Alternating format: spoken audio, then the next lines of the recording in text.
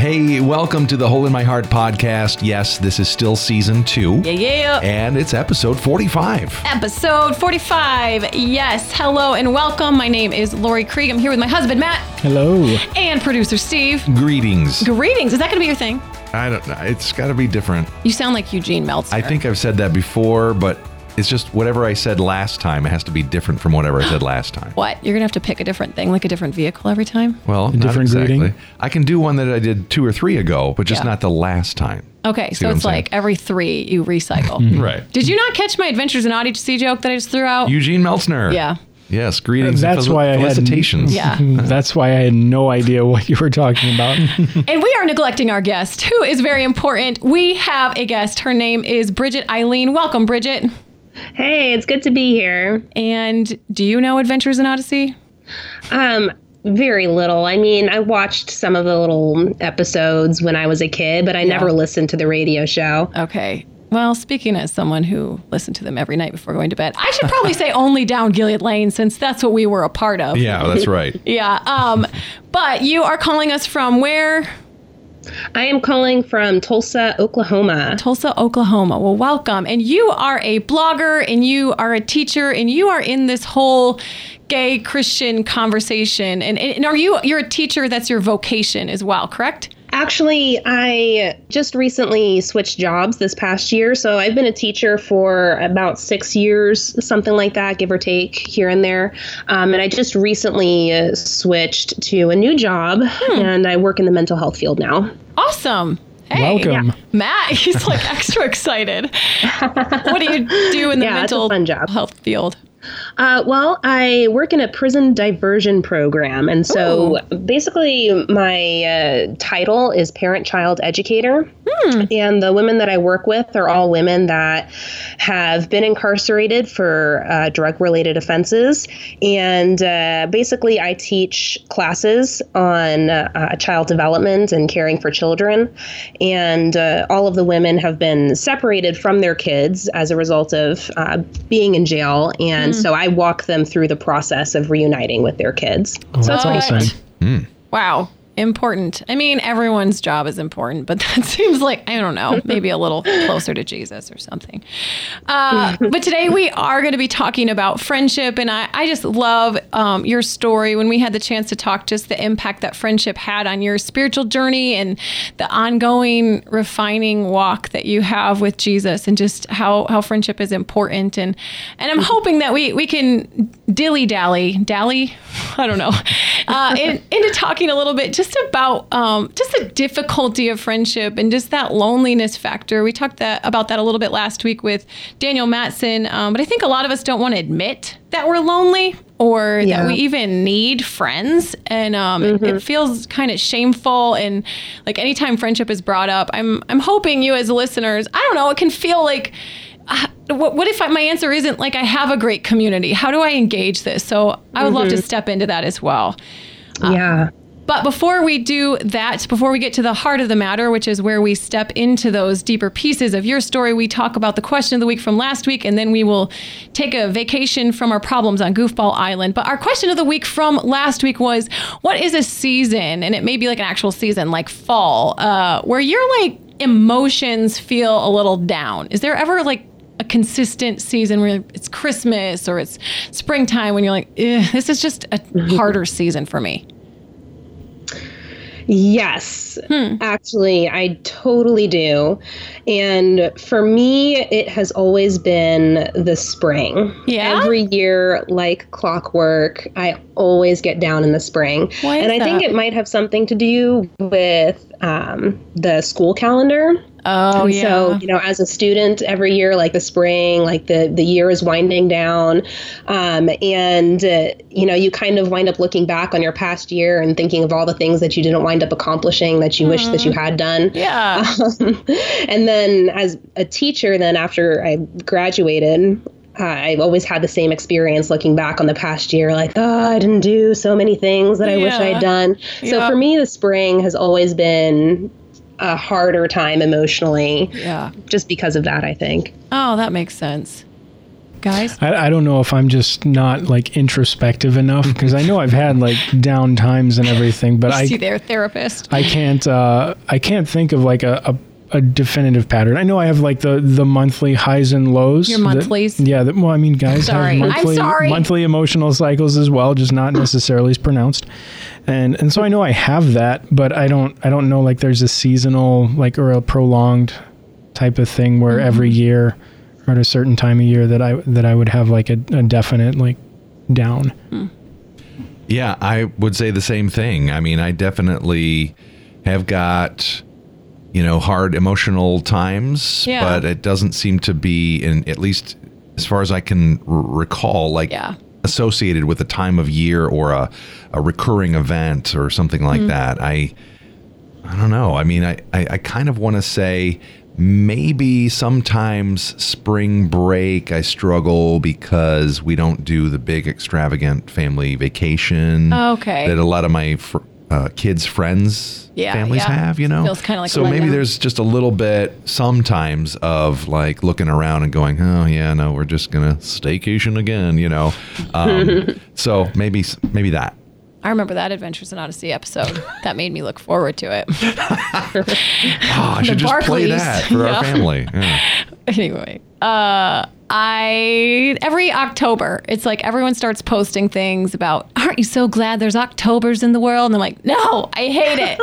I hate October. It's 31 days of sad. And it is. And the PSL, the pumpkin spice latte, and everyone's all cozy and drives me, I hate it. Drives me crazy and it's more just, there's just stuff that happened in my past in that season. And I finally like realized it. So now everyone feels bad about their laughing. There it is. Sorry. They're grimacing. I'm sorry, guys. I can laugh now. No, but I did this amazing, hopefully healing journey of this last year that all of you were privy to who listened to the podcast. And so I'm hoping this fall is better. But if you want to check in with me around October 1 and maybe actually send me a pumpkin spice latte, that'd be great. Maybe I'd actually like it. Probably more of a, coconut milk latte, there no flavoring? Is. Yeah, with an extra shot. That's there you go. Time for Goofball Island. Okay, we are now going to take a vacation from our Octobers and go to Goofball Island via Philippe. I think it's Philippe from Beauty and the Beast. I think it's Philippe, yeah. Where have you taken us, Philippe?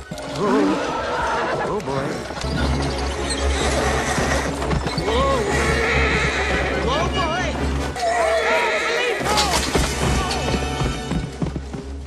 Yeah, Maurice says Philippe. There it is. And I love that Bridget was like, when you're reading the show notes, you're like, should I know what this vehicle is? And I'm like, oh no, you have no necessity, has no bearing on the heart of the matter. Okay, so we're playing a secret game because that's how we do. And this game is called Explain a Film Plot Badly. So I am going to explain a film plot badly with like one sentence. And you all, here you go, here's your pretend taboo buzzer. And you're going to say bzz if you know what the film is. Buzz in. Yeah, buzz in. Okay. Here's number 1. Senior citizen sets up a school for dangerous adolescents where none of the staff have any teaching qualifications. Matt? Is it Harry Potter? No, it's X-Men. Oh. Dangerous adolescents and a senior citizen. Okay, ready? Yeah, that's good. That's a pretty accurate but bad description of that movie. Nice. Exactly. Yes. Hence the name of this game. It rocks. Love in a time of Stockholm syndrome. Love in a time of what? Beauty and the Beast? Yeah! Hey. Miss Belle falls in love with her captor. Okay, yes. Steve has a point. Noseless guy has an unhealthy obsession with teenage boy. That one's Harry Potter. Yeah, there it is. So that was noseless guy has an unhealthy obsession with teenage boy Harry Potter. One of them had to be Harry Potter. I mean, come on. Yeah, I did. Yeah. All right. Tiny blokes return a piece of unwanted jewelry. Bzz. Yes, Matt? Lord of the Rings. Yeah. Tiny blokes return a piece of unwanted jewelry. Good, boy. Matt. Okay, this game is All right. made for Matt. Yes. I think. All right. Pocahontas with blue people. Oh. Yeah. Ah! Oh, Avatar. yeah. Yeah. All right, you got this next one, Bridget. Papyrus. Papyrus. Yeah, that clip. I'll attach that to the show notes. Okay. An underage girl runs away from a Kansas farm with 3 unemployed drifters, does drugs, and goes on a killing spree. Yeah? Wizard of Oz. Yeah. So she runs away from a Kansas farm with 3 unemployed drifters, does drugs, and goes on a killing spree. You got it. Yeah, that's good. Okay, so Steve 2, Matt 2. Does drugs. That's fantastic. Right. What is it? The poppies. Right. It's opium. Okay, so Bridget, you're in this game. Your name's on the table. Old man pretends to teach teenage boy karate to make him do chores. Karate Kid. I just started to answer guys without all had actually it. buzzing. I like to say that I buzzed at the same time. Oh, did you? I'm sorry. Okay, so I completely stepped in front of you on that one. I'm going to give you both a point. There you go. She buzzed. I couldn't hear the buzz. Future genocidal, child murdering fascist becomes unhealthily fixated on woman twice his age. Huh? Come on, nerds. Can you say it again? Future genocidal, child murdering fascist becomes unhealthily fixated on woman twice his age. Jar Jar. Oh. Phantom Menace. Oh, nice. Wow. So I'm it's- like this Terminator. Yeah. Back to the Future. Like, yeah, something with the Nobody future. gets What's that. going Have you on? seen all the Star Wars Warses? I have seen all of the Star Wars movies. Yeah. Phantom Menace. That one was good. good. That was All good. right, we have 3 more and then we'll be done. Older sister ruins younger sister's chance to be on a nationally televised game show. There's 13 contestants or 12 districts. Oh, there you go. I think Bridget did it first. Yes, you got it. All right. I Matt, still don't know what that was. It's the Hunger Games. Okay. Yep.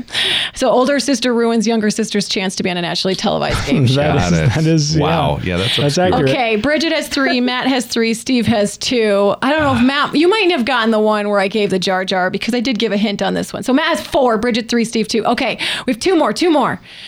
A group of friends decide to spend less time online. Friends. Bzz. Matt? The Matrix? Yeah. Oh. Oh, Bridget, you went fast. Did you? Oh, you heard it. Yeah. The Matrix, a group of friends decide to spend less time That's online. good. All right, last one. Public transportation running ahead of schedule for once. Bzz.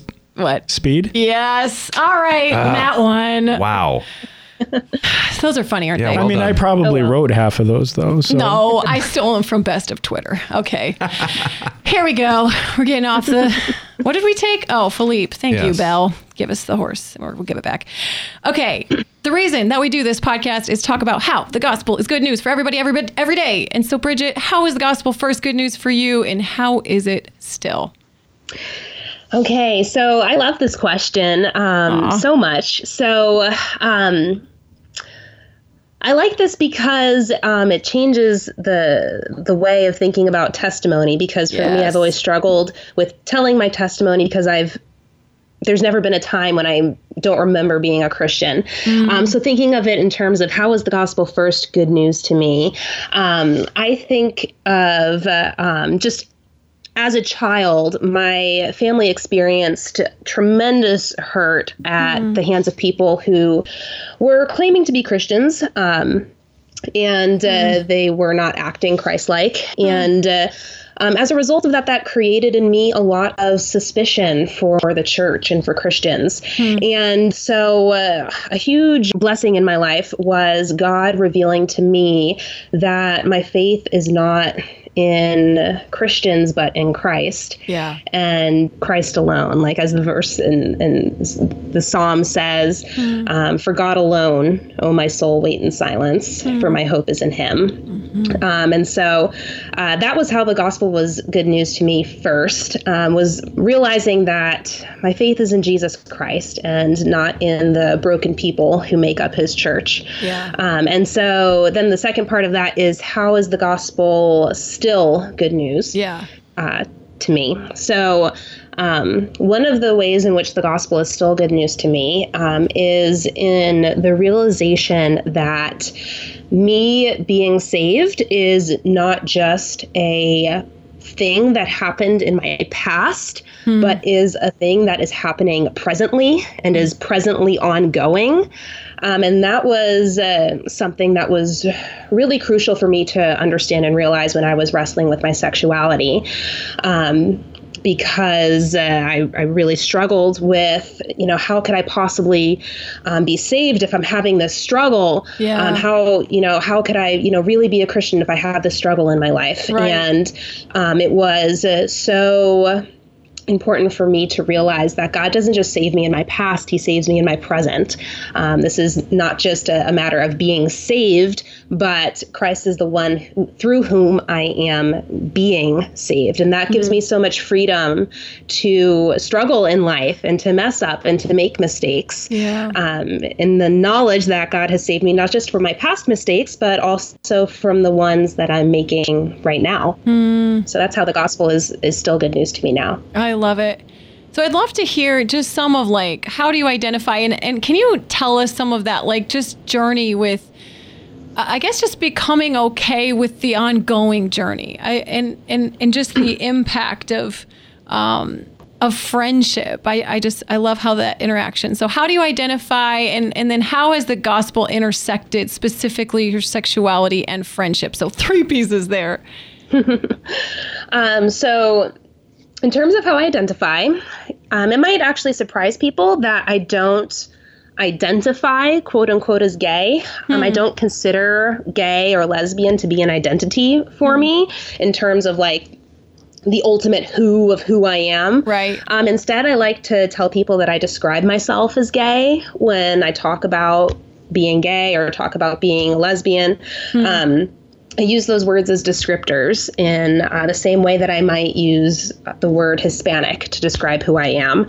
And so I like to clarify that because sometimes there can be misunderstandings in how language is used, and people can think that I'm trying to make some ultimate statement about who I am. Right. And I'm not. I'm just trying to help people get to know a part of my existence. Yeah. And so that's one helpful way that I've found to describe my life to people. Is it the difference between this is not who I am, this is how I am? I think it's a matter of just describing to people, this is my life, this is my experience. Yeah. And if you want to get to know me, you have to get to know the things that I experience on a daily basis. Right. And the things that I live with on a daily basis. Totally. And so for me, being able to use words like gay helped me to do that in a way that's simple, in a way that's not,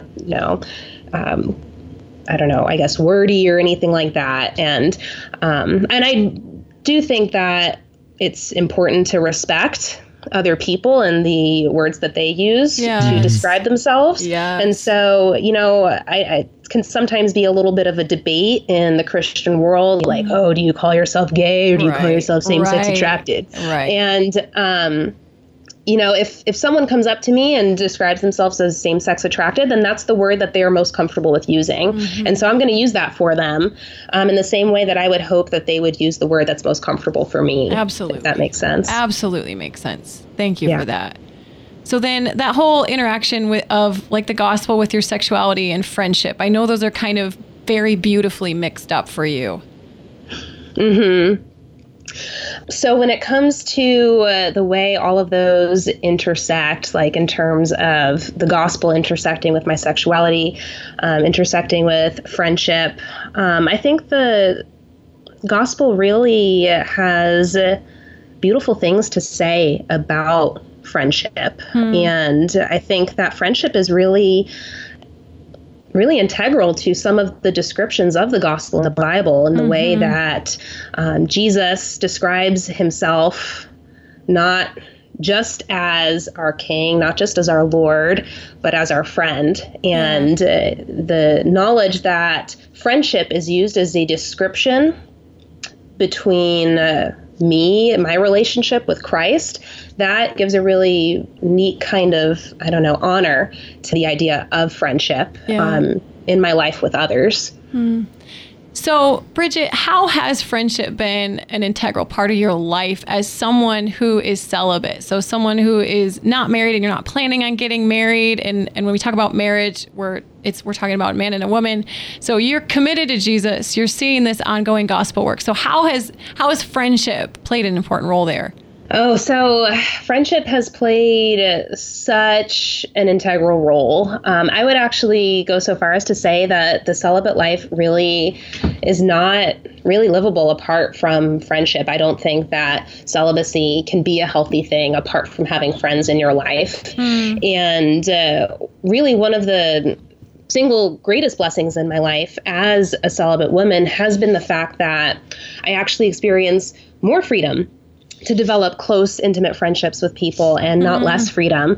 And as a result of being gay and being celibate, I've been able to develop incredibly close friendships in my life, not just with women, but also with men, and have been able to kind of develop something of a family with some of them. And that's all been a crucial avenue for finding life and joy. And it's also been a blessing for me to find a friend who also has a similar calling upon her life. And because of that, we've been able to commit to doing life together and to supporting each other in the celibate vocation.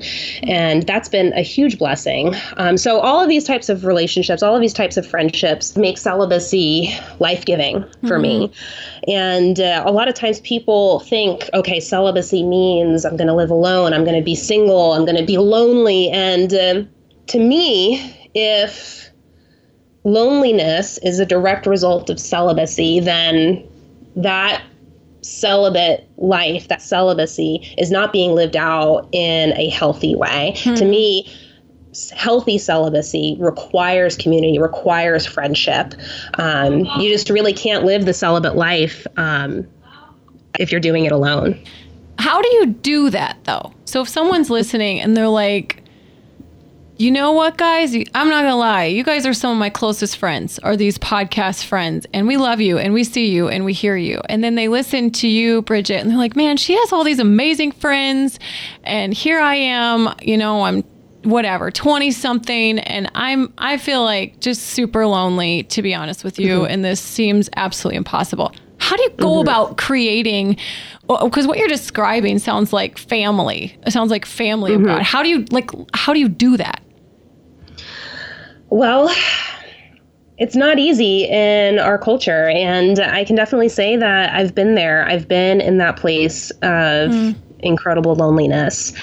One of the most difficult years of my life was so difficult because it was also the loneliest time of my life. I remember when I first moved down to Tulsa from New York. I moved down here, didn't know a single soul, didn't have any family, didn't have any friends here. I'm completely by myself. And I was more lonely during that time than I think I've ever been in my entire life. And it was so hard because I was starting from scratch without anyone here to live life with. And it took a long time to start building close, intimate relationships with people. It didn't happen overnight. And I guess the two ways that I found in my life that close, intimate relationships developed for me, and I'm not saying that this necessarily has to be the path that everyone follows, but in my life, I found that the two ways that it developed for me were, one, I prayed for it, and I asked for people in my life to pray for it. And that's super vulnerable to ask people to pray for it. I would get on the phone with my family, and my mom can testify that I would be on the phone in tears with her and just telling her, I just want a friend. I just want someone to just hang out with. And my family prayed for a long time for me to find friendship. And I do think that played a very integral role in me finding people. And because I can see ways in which God brought people into my life in ways that really are inexplicable unless God was actually moving.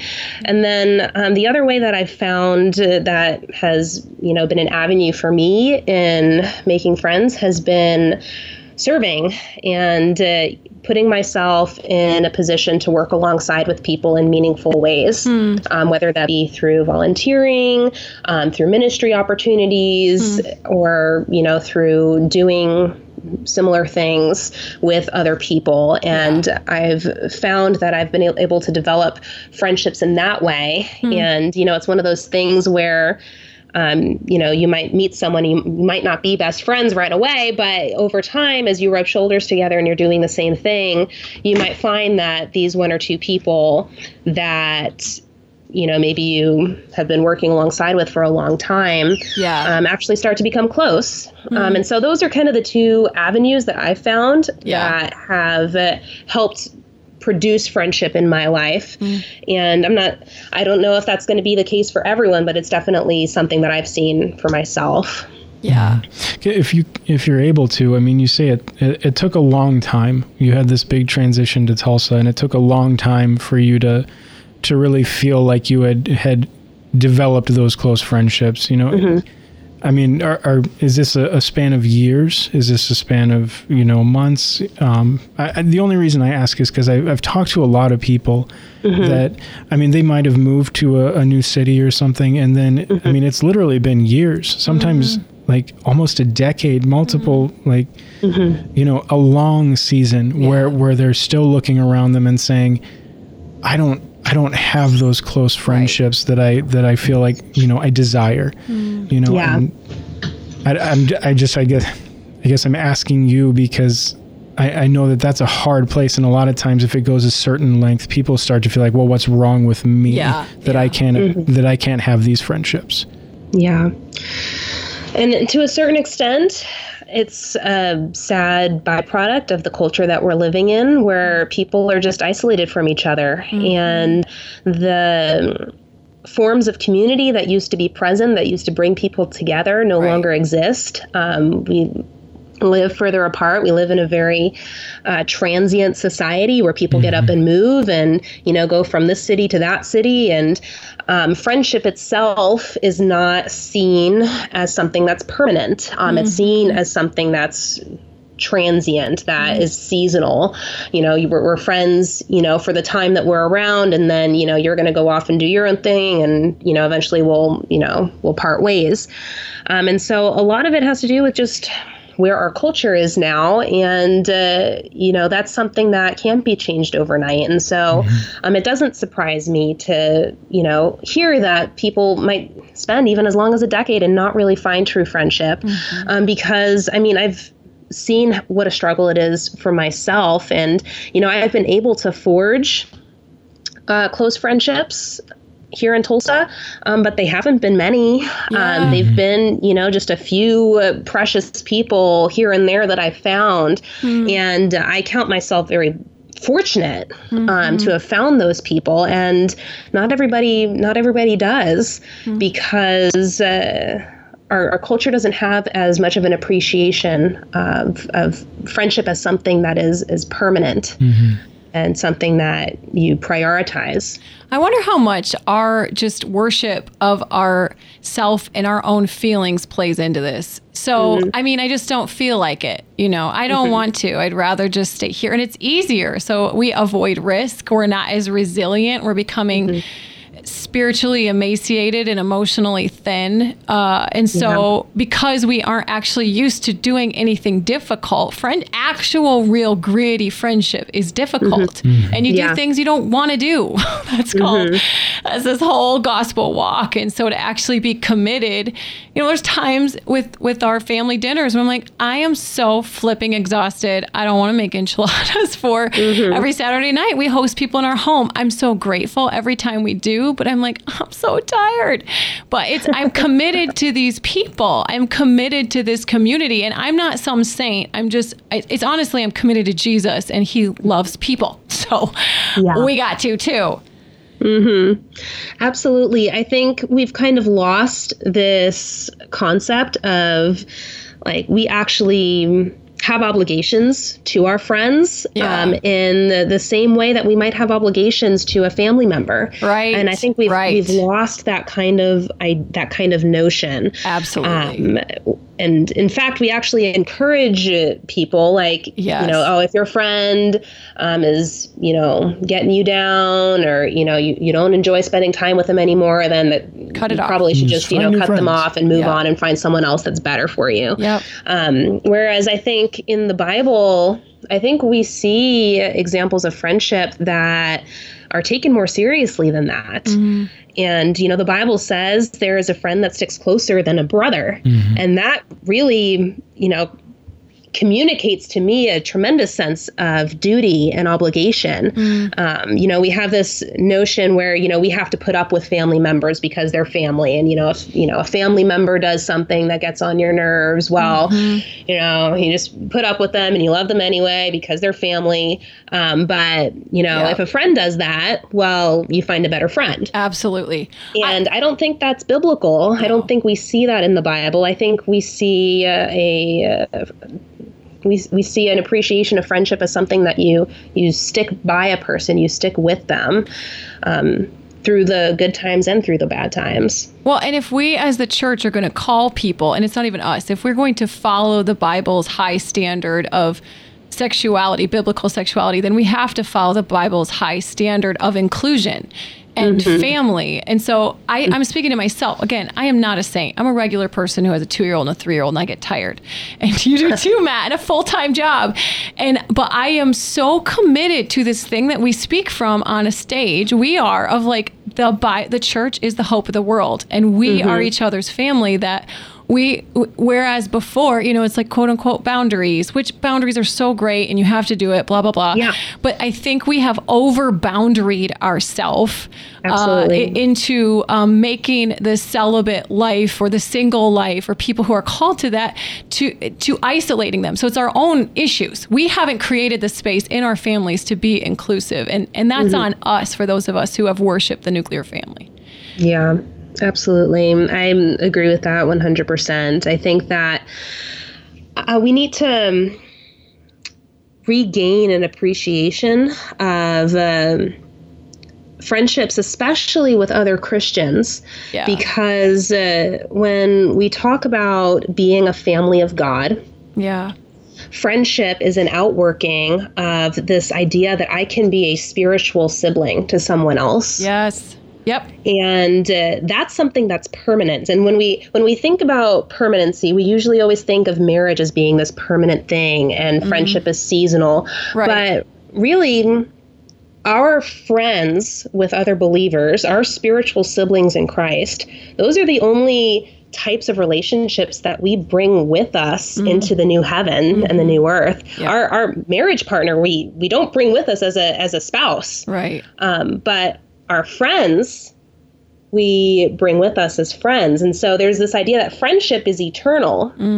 And marriage is really the seasonal thing. Yeah. And so when you look at friendship as being an eternal thing, when I look at my relationship with a brother or sister in Christ, as I am investing in someone for the rest of eternity, and this person that I'm developing a relationship with, this relationship is going to continue into heaven. Yes. That is incredible. Absolutely. But we don't always think of friendship in that way. Absolutely. And I want to look at the listeners who have young kids. So again, we've got a couple toddlers, and it's not to the neglect of our children that we include friends. Our cat, who's been on this podcast, our transgender friend, she texted this week, she's like, can I come hang out? So she just came over and we played in the sandbox with our kids. And it was really sweet for me because I had been just hanging out with toddlers all day. And so it's not to the neglect of our kids, it's to the inclusion of our kids on mission with us to love our neighbors. And so that's why we love Francis Chan so much. But then too, it's not that, okay, I'm going to go solve the world's problems. It's, so we're playing in the sandbox today. If you want to come chill, this is life. So, or not. I mean, we can schedule time to hang, but that is, it's how can we get on mission together, even as a family, as Matt and I are discipling these little ones who we care would just take a bullet for. We want to love our neighbors, like genuinely love. Yeah. And just to add a thought to what you just said, I think that there's so much pressure put on families these days, and it's so hard to raise a family. And I don't think it's coincidental that the amount of pressure that we see being put on families and how difficult it is to raise a family today coincides with a decline in friendship in our society. Why is it so difficult to manage family today? Well, maybe the fact that we don't have friends surrounding us helping us is part of that problem. I love that. I got chills because we have someone living with us right now who has her own journey, and I don't need to say that on this podcast, but love her so much. And even during one of those days where I was like, I'm so tired. And then I was like, I have no more niceness for my really cute kids. And she just comes up from downstairs and is like playing games. And I'm like, oh, she's hitting all her core needs. She sees her. She's affirming them. Like, I just was so thankful. And the research shows it about how we need 5 adults who are following Jesus in our life for us to like stay on the path of Christianity. And so I just keep looking around at this family that God has been developing, and I'm just so thankful for these God, Jesus loving adults who can pick up where my energy has just stopped. Yeah. So thank you for, again, every time we talk on friendship, it feels like we only scratch the surface. This is at least our 3rd podcast on friendship. And it feels like, wow, we're going to come back and hit this again. And Bridget, I hope we continue the conversation either on this podcast, which would be awesome, or in person. It was so great to meet you for a second at Revoice. And I hope that there's many more times where we can connect. Yeah, absolutely. I hope the same thing. Yeah. So I am going to toss to the question of the week for next week, which is because my dad, my very own RJH, Randall John Heckman, is going to be on the podcast. And we're going to talk about some of our relationship with my whole coming out process with him, and then some of what he's doing with just a lot of like the prayer movement that's happening in Grand Rapids. But the question of the week that we would love to hear from you all listeners is, what is a never forgotten lesson your dad or your spiritual father, mentor, someone, it could be your mom too, but just like you never forgot that. That was one that just was like a nugget that you're like, ooh, that was really helpful. And so I'm excited to talk about that. And I actually would love to hear the answer from my dad. And all the wheels are spinning in this room right now. Everybody's like, oh, I want to talk. Can we talk about it? We'll do it next week. But you guys, we just would love to hear from you. We love hearing from our listeners. You can email me if you want to talk about something at podcast@himhministries.com. And I'm going to throw this out there this week too. If you are a regular listener and you want some new swag from HIMH, a hat and or bracelet, if you do the hashtag HIMH podcast, or you tag me in it if it's not a public post, I will pick one of y'all and send you something cool.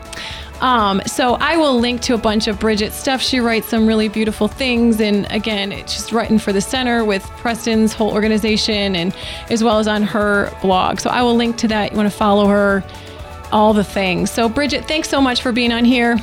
Yeah, it's been great. Thank you for having me. It's been a joy. And for all of us here at the Hole in My Heart podcast, we will see you next week.